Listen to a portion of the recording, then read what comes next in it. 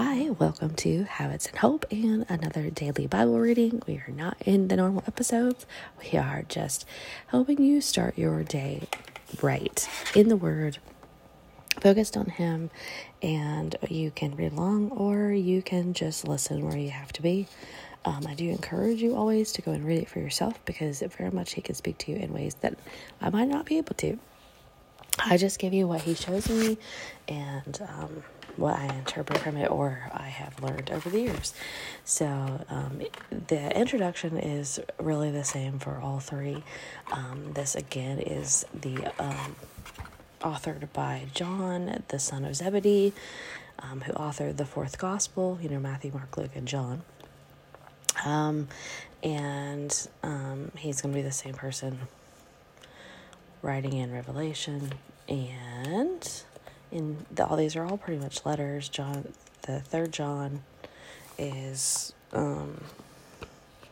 as short as second John, pretty much. He addresses Gaius in this one. He's a hospitable leader who loved to bring in outside teachers that presented the truth, but the church had a problem in the person of Diotrephes, I hope that's right, who tried to reject these sound teachers. And so John warned about the power-seeking man of Diotrephes and the evil behind any attempt to stop true teachers of the word, which that's like a whole different problem, because a lot of times we're dealing with the false teachers, but in this way we're dealing with basically power-seeking people who are trying to stop good teachers. And I definitely think all of that can be relevant in today's world. So let me get back to 3rd John. I have to read that out of 1st John. So we're starting in verse 1 again. I grabbed the Christian Standard Bible. That's my newest Bible, and it's the Tony Evans Study Bible. So not currently reading what I had been reading, which is the Life Application Bible, the NLT, but both are good.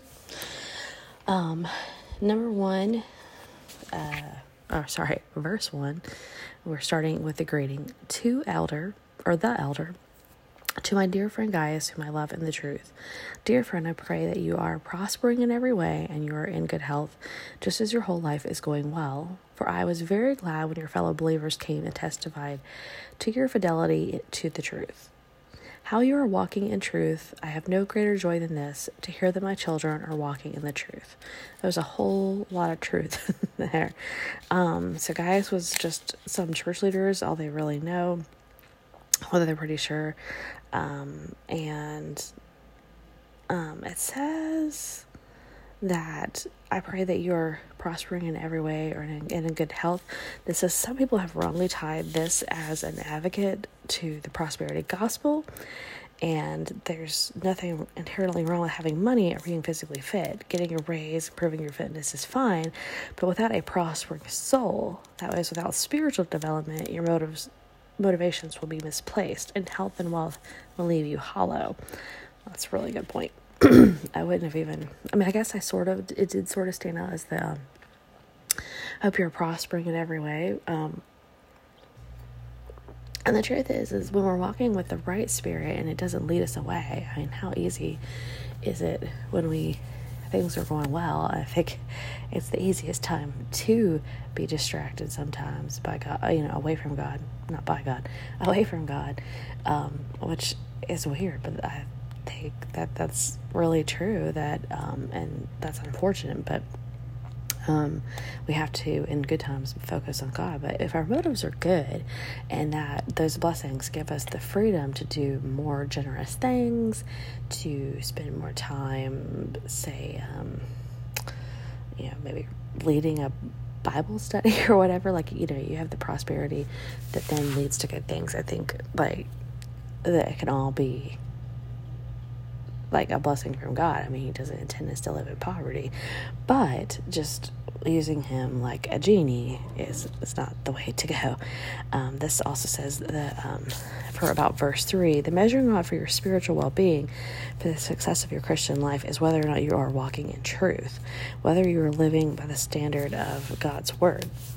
And like I kind of mentioned when I paused there, the word truth is used 1 2, 3, 4, I might have missed one, 4 times and there's only 4 verses. Truth. So the most important thing is relying on the truth in what he's trying to say, I think. I mean, if he says it that much, it's important.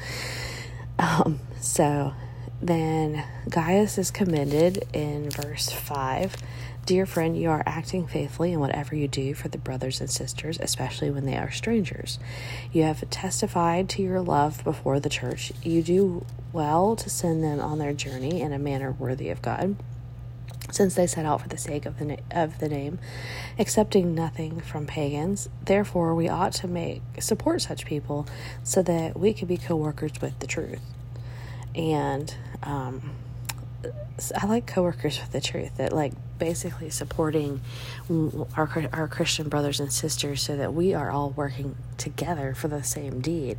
It's weird how sometimes I was actually just having a conversation with someone last night about a whole situation that I had witnessed and tried to stay out of as much as possible, where there was so much strife among the brothers and sisters, and the whole true mission was completely lost, and so much fell apart because of it. And it's really tragic, honestly. But that just saying he acts very faithful to his brothers and sisters, especially when they're strangers, and that's sometimes it's easier to love a stranger. No, it's generally harder, but and he's testified your love before the church. I mean, it's just very abundantly clear, his passion for the mission and the journey and so forth. And the accepting nothing from the pagans. I'm going to read this part right here. Let's see if it answers this part. So I'm going to read his notes on 7 through 8, because that's right around the part that it's talking about that. So it says, we should support those who set out for the sake of the name of Jesus, those who are doing the work of God as evangelists, teachers, church planners, and missionaries, by providing them with financial support, hospitality, encouragement, and prayer. We can be co-workers with the truth.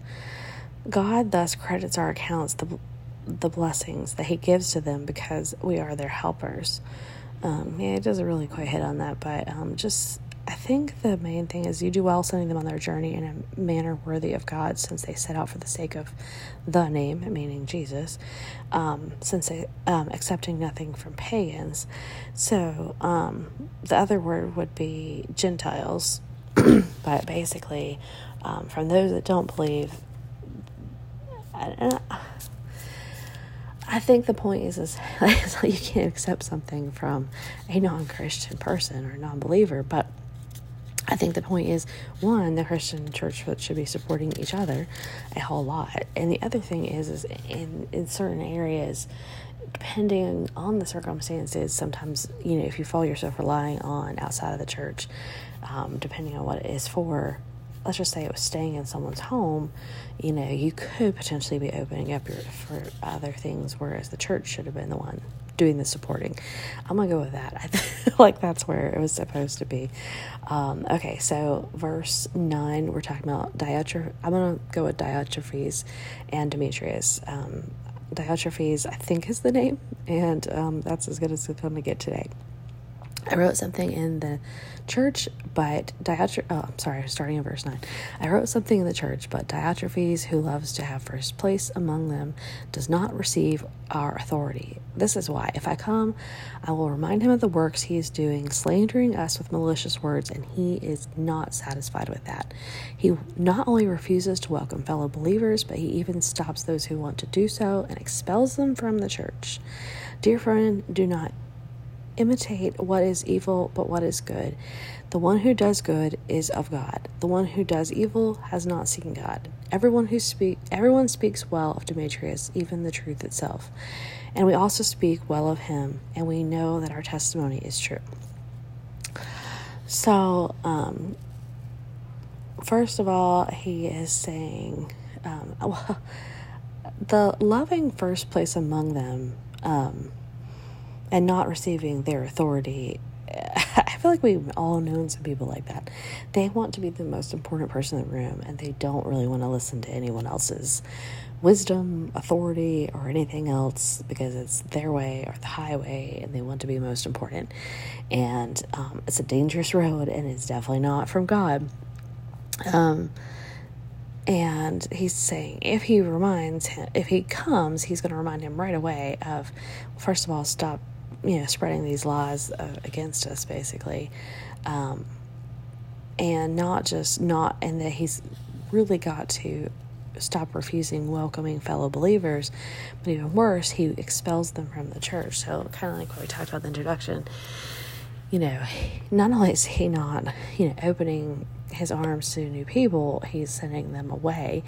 And it sounds like it's stemming from he wants to be the number one. He doesn't want anyone else interfering. He definitely is not following the mission of God. It's his own mission. And unfortunately, I do think that I've seen that in the church too. So just a warning of things that can happen. And I think it's a warning also for us to look at as believers and say, okay, if you're in a situation where that's kind of going on, in some circumstances, you need to speak up. Like John would immediately, say hey, this is what, but sometimes you do end up having to walk away, and that's just going to have to be a prayerful decision. Okay, and then the very last part of it is verse 13. I have many things to write to you, but I don't want to write to you with pen and ink. I hope to see you soon, and we will talk face to face. Peace to you. The friends send you greetings. Greet the friends by name. I like what it says here at the bottom, that John's words here are a reminder that writing can be useful but can't replace talking face to face. I think it was mentioned. It's I believe it's pretty much the exact same thing, that he says in 2 John, I don't want to use paper and ink. I hope to come and talk face to face. This just says it's a reminder that emails and text messages don't compare to looking at a brother or sister in the eye and speaking the truth in love. So, and I do always have a rule with my kids: if you're going to have any kind of real meaningful conversation, like a breakup or like a whole conversation about why you're mad at your friend or something like that, doesn't need to be in a text. It really needs to be in person, and at worst, if you really can't do that, it needs to be over the phone. So I hope that you have a super blessed day, and you'll be able to join me back for Jude, and then we're heading into Revelation, and I talked about that yesterday. So this one, Revelation, is going to have to be a more preparation, and there may be even a little bit of a pause because I want to get a little ahead of that, and then we will walk through it together. Have a very blessed day.